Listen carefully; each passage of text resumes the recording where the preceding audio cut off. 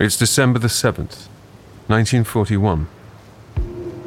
6:20 a.m., in the twilight before sunrise, somewhere in the middle of the Pacific Ocean. The waves are monstrous, gunmetal grey and pumping like pistons. Relentlessly they ram the ship. Even high on the deck of the aircraft carrier Akagi, icy spray rains down. On deck, Commander Mitsuo Fushida boards his plane, a Nakajima B-5N. The torpedo bomber is a warhorse, fast, capable, reliable. It wears an emblem of a red sun. Fushida smooths his mustache, which is styled in the manner of Adolf Hitler. He presses a finger to his hachimaki, a headscarf inscribed with the words, "Determined to win." It was a gift from the crew of the Akagi. He prays he will see their faces again. He then pulls down his goggles, starts his engine, and taxis to the runway. The conditions are challenging. Fushida times his takeoff to coincide with the swell. Choose the wrong moment, and the bomber will be sucked down by one of these monstrous waves. But he is an expert pilot. He gathers speed, feels the bow of the ship rise, and soars into the sky. Fushida watches the rest of the bombers take off. One plunges into the ocean, but soon 183 planes assemble in a holding pattern. At his signal, they commence their journey of 230 miles, heading south in a V formation. He finds the sight of this first wave glorious, but as the miles tick by, nerves begin to gnaw. He needs his squadron to sneak up on Pearl Harbor. If the Americans see the huge swarm of aircraft coming, this may be a fight to the death. But, safely hidden in the clouds, for the time being at least, Commander Fushida flies on. It's just after 7 a.m. 2 American soldiers are enjoying the sunrise at Kahuku Point, the northern tip of Oahu, the third largest Hawaiian island. They've been out since the early hours on a training exercise, learning to use some new kit called radar. They're thinking of packing up their equipment when Private George Elliott spots something unusual on the screen. He calls over Private Joseph Lockhart, who agrees that it's strange. The radar has picked up a blip that looks like an aircraft, 137 miles to the north. Private Elliott wants to call it in, but Private Lockhart twiddles the controls and says the radar must be broken. The blip on the screen is so huge, it would have to have been made by a massive squadron. Elliott doesn't hesitate any longer. He alerts his headquarters at Fort Shafter, but is told to wait because the operator has to fetch his superior officer. Minutes later, they get a response. Lockhart takes the call. Elliott tries to interject and insist that it's the largest massive aircraft he's ever seen on the radar. But the lieutenant at Information Center tells them not to worry about it. He's expecting a flight of B-17s to arrive from San Francisco. That explains the blip on the radar. Elliott frowns at his screen. This blip looks like more than a few B-17s to him, but Lockhart can only shrug. He got his orders. Privates Elliott and Lockhart watch the massive aircraft grow larger as it moves closer to Pearl Harbor. Commander Mitsuo Fushida pulls back the glass canopy of his Nakajima B-5N bomber and fires his pistol into the air. The cloud has cleared, and below him is paradise. Dusky hills, turquoise seas, golden beaches, and the clover-shaped outline of Pearl Harbor. The American fleet is lined up like the little models he used to train his pilots for this moment. He can see Battleship Row as clear as crystal. But there are no patrols, no anti-aircraft guns, nothing between him and his target. At 7:49 a.m., Fushida picks up his radio and sends a message to his entire squadron of 183 bombers and fighters. To. It means attack. They have taken the American forces at Pearl Harbor completely by surprise.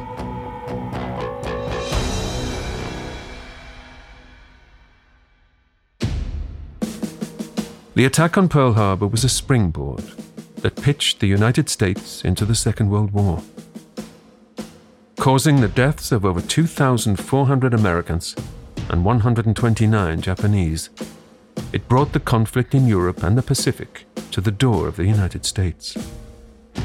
But why did the Japanese strike in December 1941? Was it an act of aggression or desperation? How did the Americans fail to see the Japanese coming?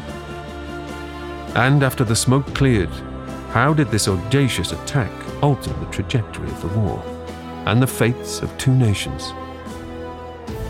My name is Paul McGann, and this is part one of a special three-part short history of Pearl Harbor.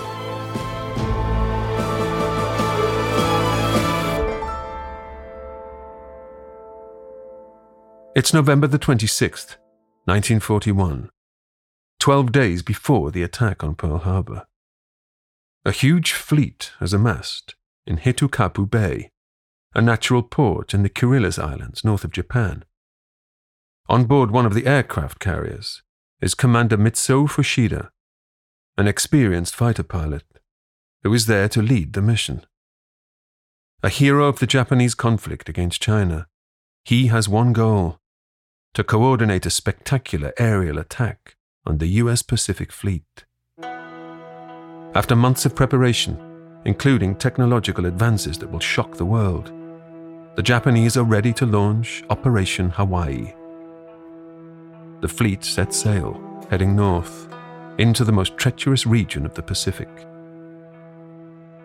The Japanese call this mobile strike force the Kido Butai, an armada on such a scale that it's been hidden even from their own people on the mainland. If they were to see it, word would get out that Japan is mobilizing. Only a select few in Tokyo know about the mission. Emperor Hirohito, plus a handful of military commanders. That's it. The operation has been meticulously planned in top secret. It's ambitious, audacious, some would say absurd. Dr. Takumo Melba, a Japanese-German academic, is the author of the book, Pearl Harbor.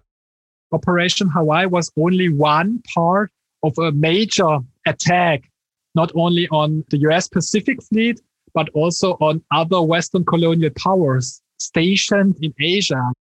Without the Pearl Harbor attack, or without keeping secrecy, the whole overall operation would have failed. This was pretty clear. So this would, in the end, maybe mean that the Japanese would have to withdraw troops from continental China as well. And worst case scenario would have been the end of Japan's maritime power already in late 1941. So the operation was at that time a revolutionary one, super modern operation. With the intention of ensuring Japan's control of the region and their dominance of the sea, the fleet sails on until their homeland disappears behind the horizon. For Commander Fushida, this is a point of no return, an opportunity for him to once again take center stage in the theater of war. But faced with a vast expanse of frigid ocean, some of his pilots despair that they're never coming home.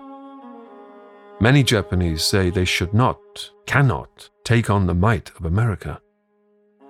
The men who want war are known in Tokyo as hawks. Those who oppose it are doves. One of the doves is a man named Admiral Yamamoto, the commander-in-chief of the Japanese Navy. He speaks fluent English. He studied at Harvard. He once hitchhiked across America. Yamamoto is surrounded by hawks, men like Fushida, who are dizzy for war after years of military triumphs in China and even Soviet Russia. But Yamamoto thinks Japan is foolish to pick a fight with an industrial powerhouse like the United States. It's ironic, then, that Yamamoto is the chief architect of the bold attack on Pearl Harbor, against his better judgment.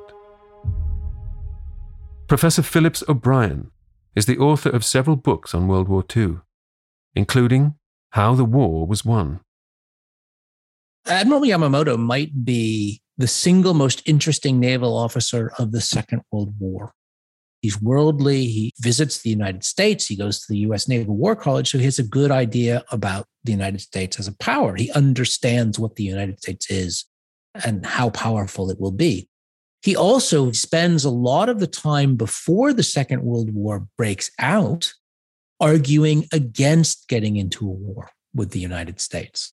To him, it's madness, so much so that actually, at one point, it looks like disgruntled army officers or right-wingers might actually try to kill him because he's considered too much of a dove when it comes to America. However, when the consensus in the Japanese government turns towards attack, Yamamoto goes along with that attack. And he says, okay, I'm going to come up with the best attack possible. And so he is the driving force between the overall coordination of the Pearl Harbor attack, even if he knows in the long run it's probably a disaster. Even though he plans the attack, Yamamoto remains deeply conflicted about Japan's chance against America, but also the political tides that have led to this mission. Yamamoto doesn't want to antagonize America, and yet he sends Commander Fushida and the rest of the fleet steaming across the Pacific to kick a hornet's nest. Steve Toomey is a Pulitzer Prize-winning journalist and author of the book Countdown to Pearl Harbor. Japan had a very exaggerated sense of its importance and ambitions. People often think the Second World War started in 1939. It really didn't. It started in 1937 when Japan went to war with China. And Japan was still at war with China 4 years later. It really wanted to be the Roman Empire of the Western Pacific. Much of East Asia was under Western control. The French had Indochina. The Dutch had what we now call Indonesia. The British had Malaya and Singapore and Hong Kong. And the United States had the Philippines as a result of the Spanish-American War. And Japan argued that we need to get rid of these Western powers. They don't belong here. And so the Japanese had a good issue, but their solution was not very pleasant. They wanted to substitute themselves for those Western powers because they considered themselves superior, certainly to the Chinese. For the last 3 years, conflict in Europe has been raging. By 1941, the French and the Dutch are overrun by the Nazis, meaning that their colonial assets in the Pacific are ripe for the picking. America knows that Japan is watching Southeast Asia with envious eyes. Japanese troops continue to advance in Hunan, and units are engaged in a converging movement on the Chinese positions on the south bank of the Mi River. Already some detachments have reached the north bank. They say the Chinese forces opposing the Japanese consist of 10 divisions, and they're expected to make a firm stand. Heavy artillery duels are going on most of the day and every night, and the flat countryside is almost hidden behind the smoke screens. There's still a war in the east. Franklin Roosevelt ordered the fleet to move from the West Coast to the island of Oahu, which is where Pearl Harbor is. And he did it as a deterrent. It was a loaded gun pointed at the head of the Japanese, basically saying, if you continue this sort of behavior, you'll have to deal with us. I'm historian Ruth Goodman, host of Noiser's newest podcast, The Curious History of Your Home. I've spent my life investigating the hidden history of everyday objects. The vacuum cleaner in your cupboard, sleek and compact today, but when it was invented, it was literally powered by horses and took 4 to 6 people to operate. The minty fresh toothpaste by your sink. Well, if you lived in ancient Greece, you'd be washing your teeth with ground-up bones and oyster shells. Double-glazed windows? We owe those to a French king's odd fascination with oranges. The Curious History of Your Home explores the extraordinary in the ordinary. Listen to The Curious History of Your Home each Tuesday, wherever you get your podcasts. From award-winning podcasters Noiser, The Curious History of Your Home.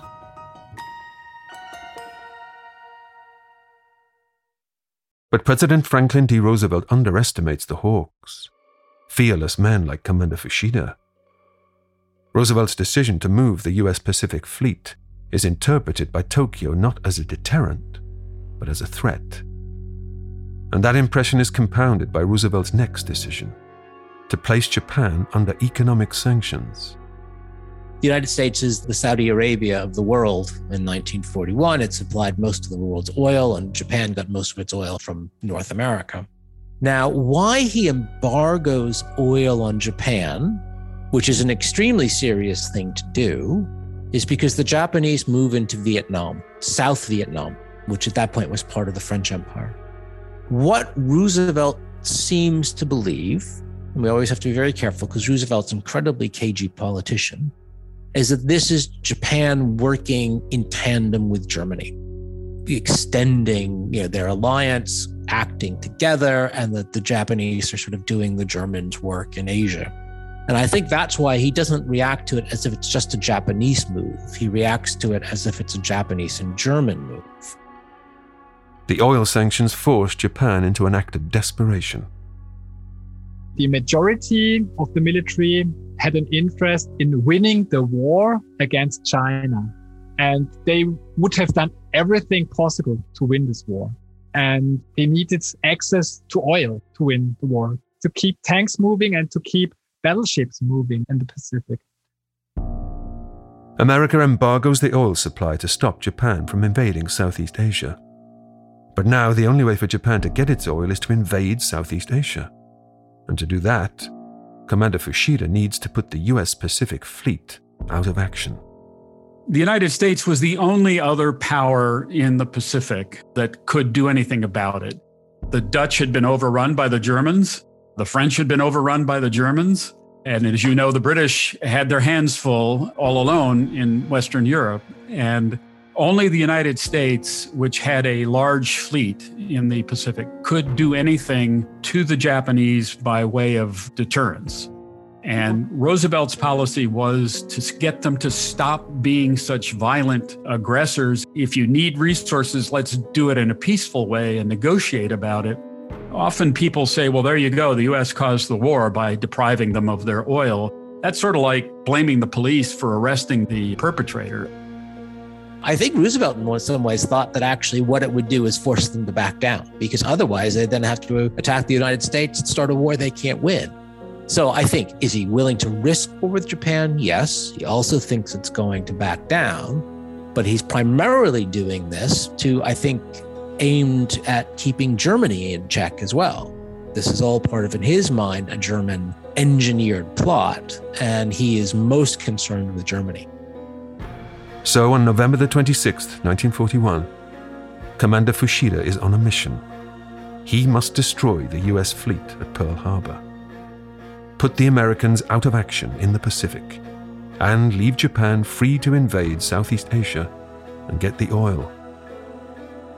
But the first step of Fushida's long-term plan depends entirely on the next 12 days. The Kido Butai fleet must stay hidden while it crosses the Pacific.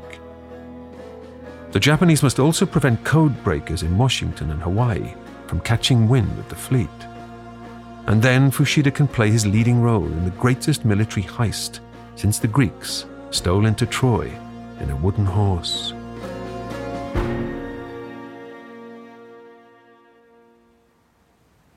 It's November the 26th, 1941. The Japanese fleet needs to stay invisible for the next 12 days and 3,000 miles. That's a tall order. The Kido Butai Mobile Force boasts 6 aircraft carriers, including Yakagi, from which Commander Fushida will launch his attack. There are 360 aircraft on board, torpedo bombers like his Nakajima B-5N, plus fighter planes and dive bombers. In addition, there are 2 battleships, 3 cruisers, and 9 destroyers acting as escorts, plus 7 fuel tankers and 3 submarines. The Armada is exposed while crossing the vast expanse of the Pacific. If it's spotted, they will be drawn into a sea battle. If the Americans are waiting for them at Pearl Harbor, Commander Fushida will fly into an ambush. It was absolutely clear that the whole Pearl Harbor attack was a high-risk operation, and the only chance was surprise. And also, surprise attacks combined with a concentration of the whole naval power of Japanese Navy. Although they've been training for months, the sailors and pilots do not know where they're headed when they leave Japan. Like the rest of the world, they assume it is Southeast Asia.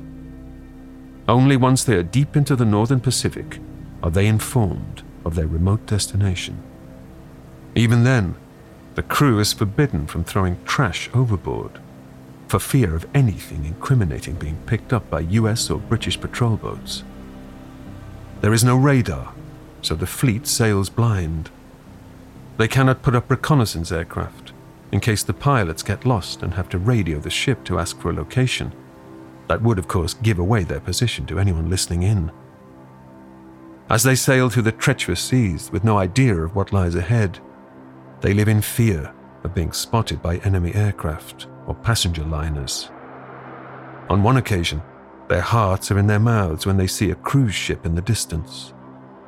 But if it notices the fleet, it does not radio a warning.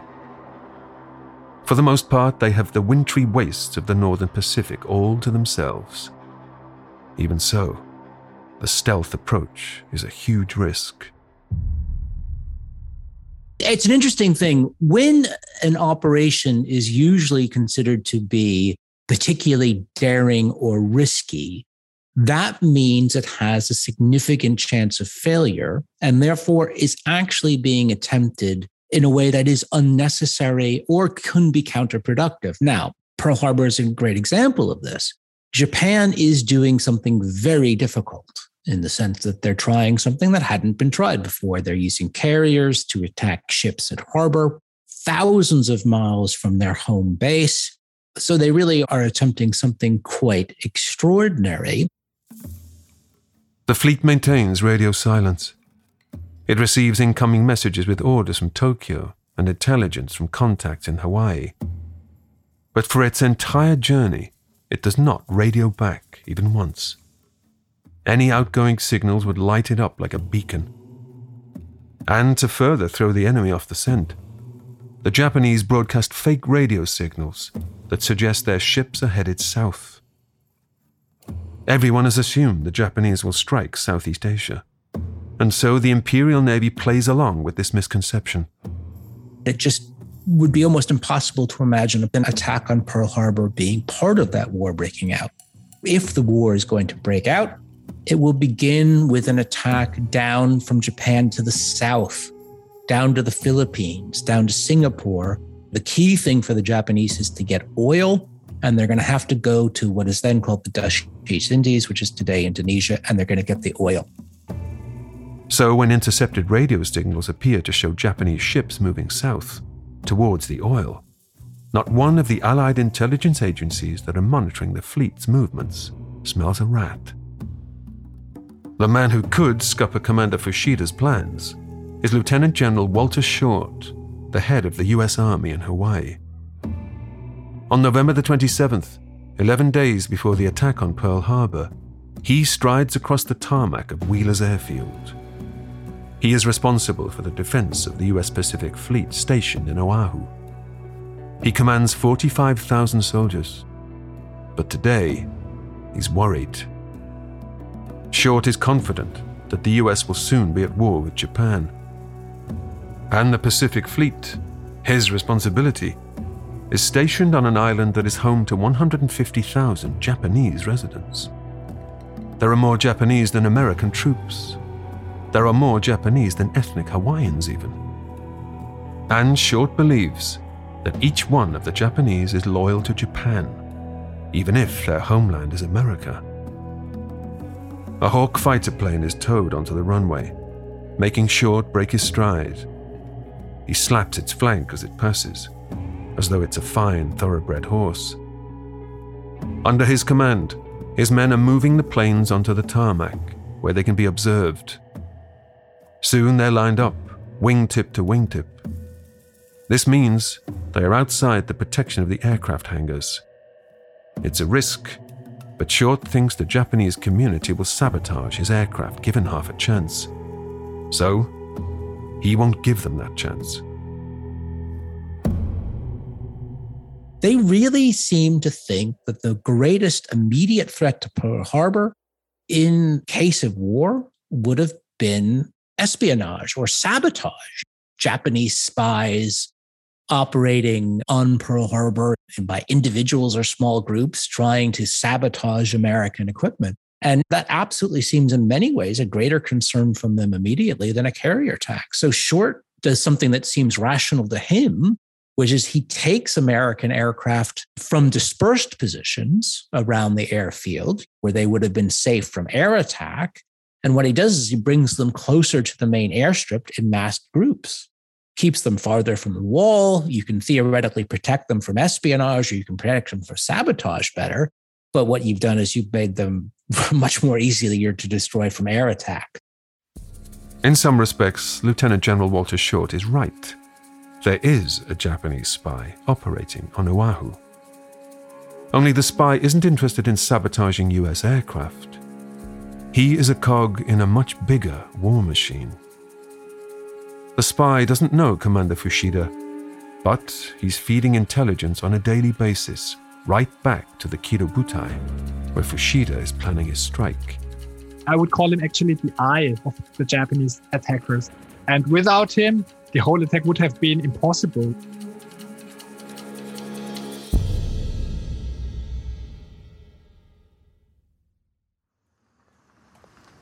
A young Japanese man enters the Shuncho-ro tea house on Makanani Drive.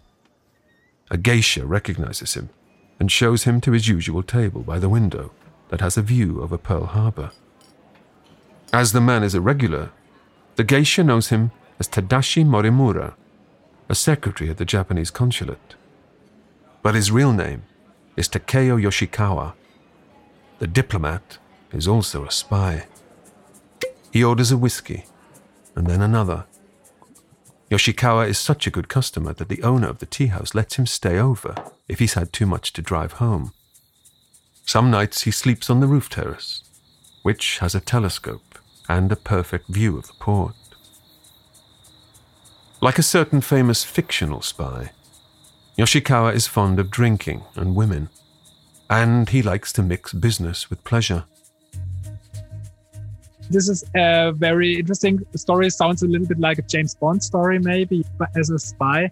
But he was able also to come very close to important American persons stationed in Pearl Harbor. He got a close insight into the everyday lives of persons responsible for the US Pacific Fleet and for the troops stationed there. Every day, Yoshikawa performs his duties at the Japanese consulate in order to keep up appearances. He then goes out and spends the rest of the day as a tourist. He conducts his espionage while hiding in plain sight. He takes long drives around the island, passing Wheeler's Field, where Lieutenant General Short is moving planes onto the tarmac for safekeeping. He takes his girlfriends on pleasure flights and maps the military installations of Oahu from the air. He goes on a glass-bottomed boat trip to check for torpedo nets.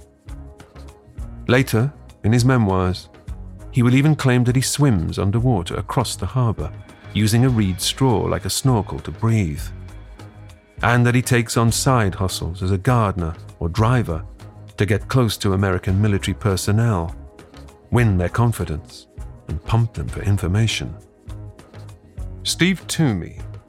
We have to appreciate that in 1941, there were no satellites in the sky, peering down and taking high-resolution photographs of individual cars as we can do today. We had no sophisticated listening devices, giant dishes that could pick up radio signals, which meant two things. One, that when the Japanese set sail for Hawaii, they had no idea whether the fleet was going to be there when they got there. And two, it made the reliance on the spy even greater. They needed his eyes to see what they were sailing toward. He provided regular data to them about which ships were in harbor, where they were anchored, and whether the Americans were conducting aerial reconnaissance, and whether there were barrage balloons floating over the ships. And so he was providing essential information about the status of the fleet. Takeo Yoshikawa may not have a license to kill, but he certainly has a steely streak. Back in 1937, he received a personal letter of thanks from Adolf Hitler for helping to locate British transport ships off West Africa, allowing the Nazis to sink them. For his mission in Oahu, Yoshikawa does not know about the Kido Butai. But in the days leading up to Operation Hawaii, Yoshikawa sends encrypted radio messages to Tokyo that are picked up on board the Akagi and passed to Commander Fushida. These dispatches are overheard by American cryptographers on Hawaii and in Washington as well. In one telegram, Yoshikawa makes a rare mistake and refers to a surprise. If American intelligence had decoded that message in time and gotten suspicious about the nature of this surprise, history might tell a different story. But they missed it.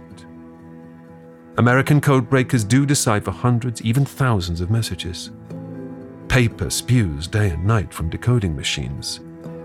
But the clues are lost in the noise. As Commander Fushida steams across the Pacific Ocean towards his destiny at Pearl Harbor, both Washington and Hawaii miss the warning signs that Japan is on the warpath.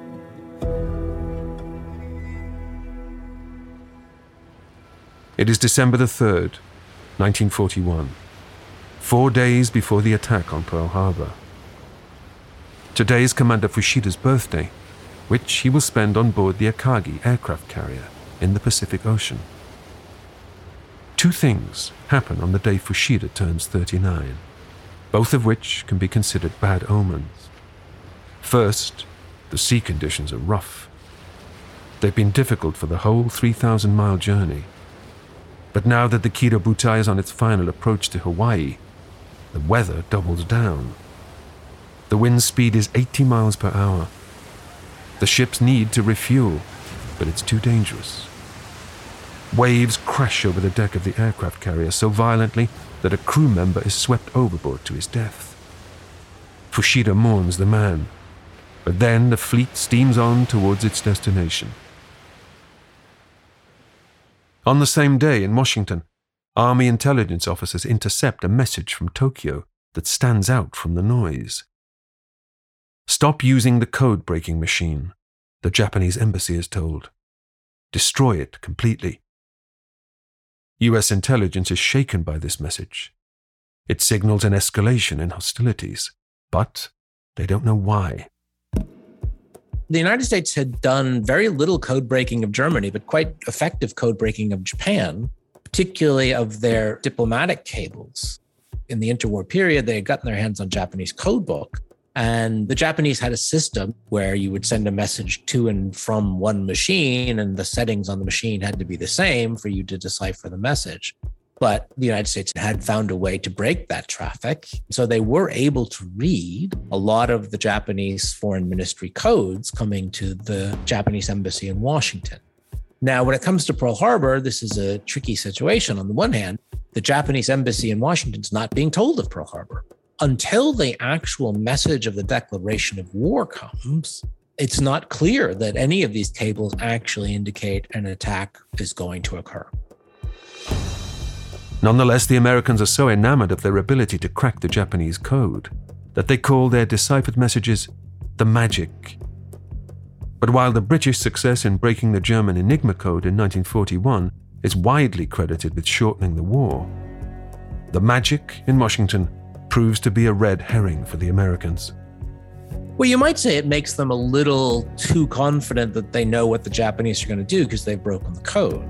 Because they were reading all this traffic and there hadn't been a sign that the Japanese were definitely going to attack, it might be that magic makes them a little too confident, but the Japanese have been very careful not to send certain vital information through the diplomatic cables.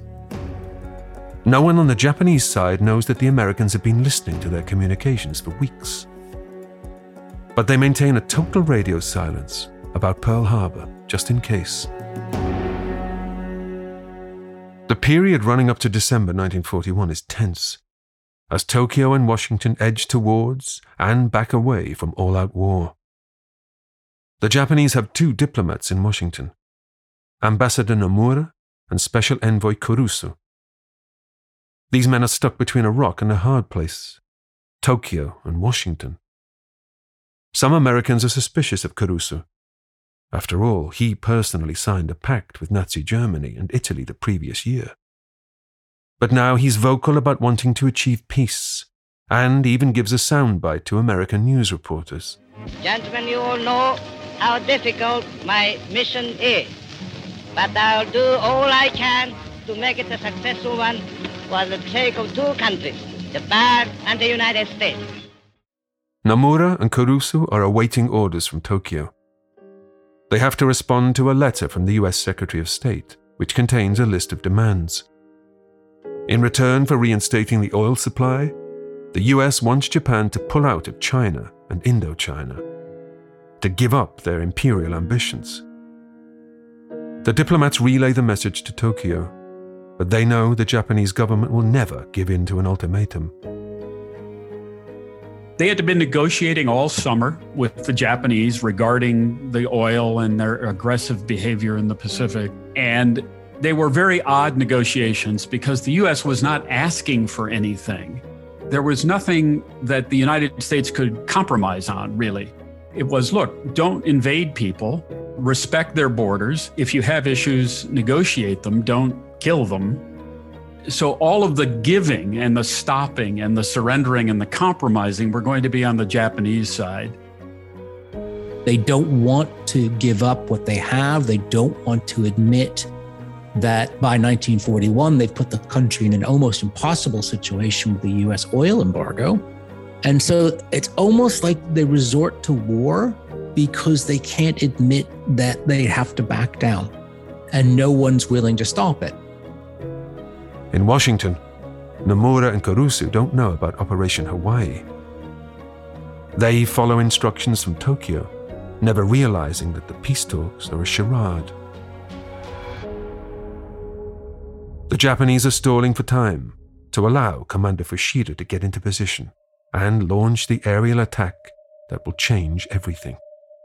The Japanese attack fleet had sailed on November 26th, so the chance that things were going to stop at that point were growing less and less with each mile the fleet put behind it on its way to Hawaii. President Franklin D. Roosevelt doesn't know that Operation Hawaii is underway either. He thinks he still has a chance to avert war with Japan. On December the 6th, he decides to send an olive branch to Tokyo. He sits down at his writing desk and addresses a letter to His Imperial Majesty, the Emperor of Japan, Hirohito. I address myself to Your Majesty at this moment, he writes, in the fervent hope that Your Majesty may, as I am doing, give thought in this definite emergency to ways of dispelling the dark clouds. I am confident that both of us have a sacred duty to prevent further death and destruction in the world. The letter is intended to be a dove of peace, but it is swooped on by the hawks of Tokyo. Japanese army commanders order their telegraph office to delay delivery of Roosevelt's message by half a day. They know what the US president does not. By tomorrow, Commander Fushida will be in position and Pearl Harbor will be under attack. I think it was a very heartfelt letter, a very father-to-father letter, and I don't think it would have made a difference. I think they had cast the die and were going to take their chances. So now, war is inevitable. Despite the peace talks, the United States has already picked a side. Roosevelt is supplying ships, planes, tanks, and ammunition to the British and their allies. He compares this military aid to lending a hosepipe to a neighbor whose house is on fire. You lend it, Roosevelt says, so your neighbor can put out the flames that threaten to burn down your own house. And so our country is going to be what our people have proclaimed it must be, the arsenal of democracy. Our country is going to play its full part. And when, no, I didn't say if, I said when, dictatorships disintegrate for the good of humanity. The surprise of December 7th was not that the country went to war. It's where it went to war. The White House had told Congress not to adjourn for the Christmas holidays because it might be called upon to vote on a declaration of war. Newspapers were full of the threat of war due to the failure of negotiations. There were reports of Japanese fleet movements. In other words, the country knew that the days of technical peace were about to end. As the British Prime Minister Winston Churchill observes, no one can stop it. Like the Mississippi, it just keeps rolling along. Roosevelt, I believe, has wanted to get into the Second World War probably since he has been reelected in November 1940. He certainly, from the moment he's reelected, starts preparing the United States for war. And I think personally, he wants to get in the war. However, he also believes the American people do not share that view. And therefore, he's very cautious. What he wants to do is to eventually be able to go to the American people and say, we have to go into this war because we were dragged into it. By December the 6th, 1941, it's clear from the magic that America is being dragged into war. The amount of Japanese chatter rises. Code breakers in Washington are drowning in intelligence. But the magic amounts to crumbs scattered all over the ground. There is no clear path to follow. On December the 7th, magic reveals the most highly anticipated and feared message of the last few months. Magic means the United States can actually decode the message telling the Japanese ambassador to declare war on the United States on December 7th in the morning. They decode that probably at the same time, if not before the Japanese decode it. So they have the message actually there, ready to go, but it doesn't get up the chain of command and out to Pearl Harbor in time.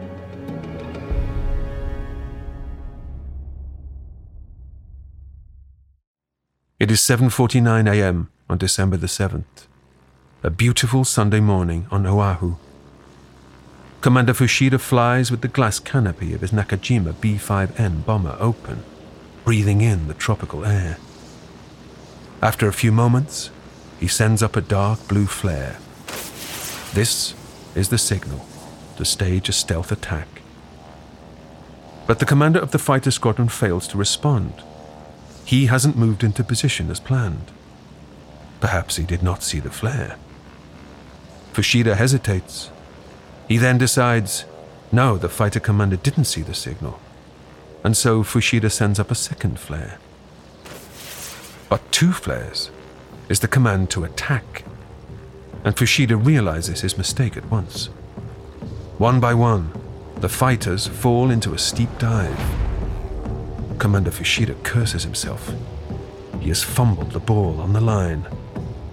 They have attacked 11 minutes earlier than planned. They've wasted their advantage. But no matter. Fushida also goes into a dive. When he makes out the American ships lined up along Battleship Row, he releases his first torpedo. He banks steeply and sees a water spout that suggests it hit home. Smoke rises from Pearl Harbor. At 7:53 a.m., Fushida picks up his radio and cries, "Tora, Tora, Tora." The code word stands for tiger, tiger, tiger. A predator that survives by ambushing its prey. After months of planning and 12 days of military and diplomatic stealth, the surprise attack on Pearl Harbor is underway. December the 7th, 1941, is a day that will end in glory for Commander Fushida, infamy for the Japanese, and ignominy for one American, arguably the man who should have seen it coming.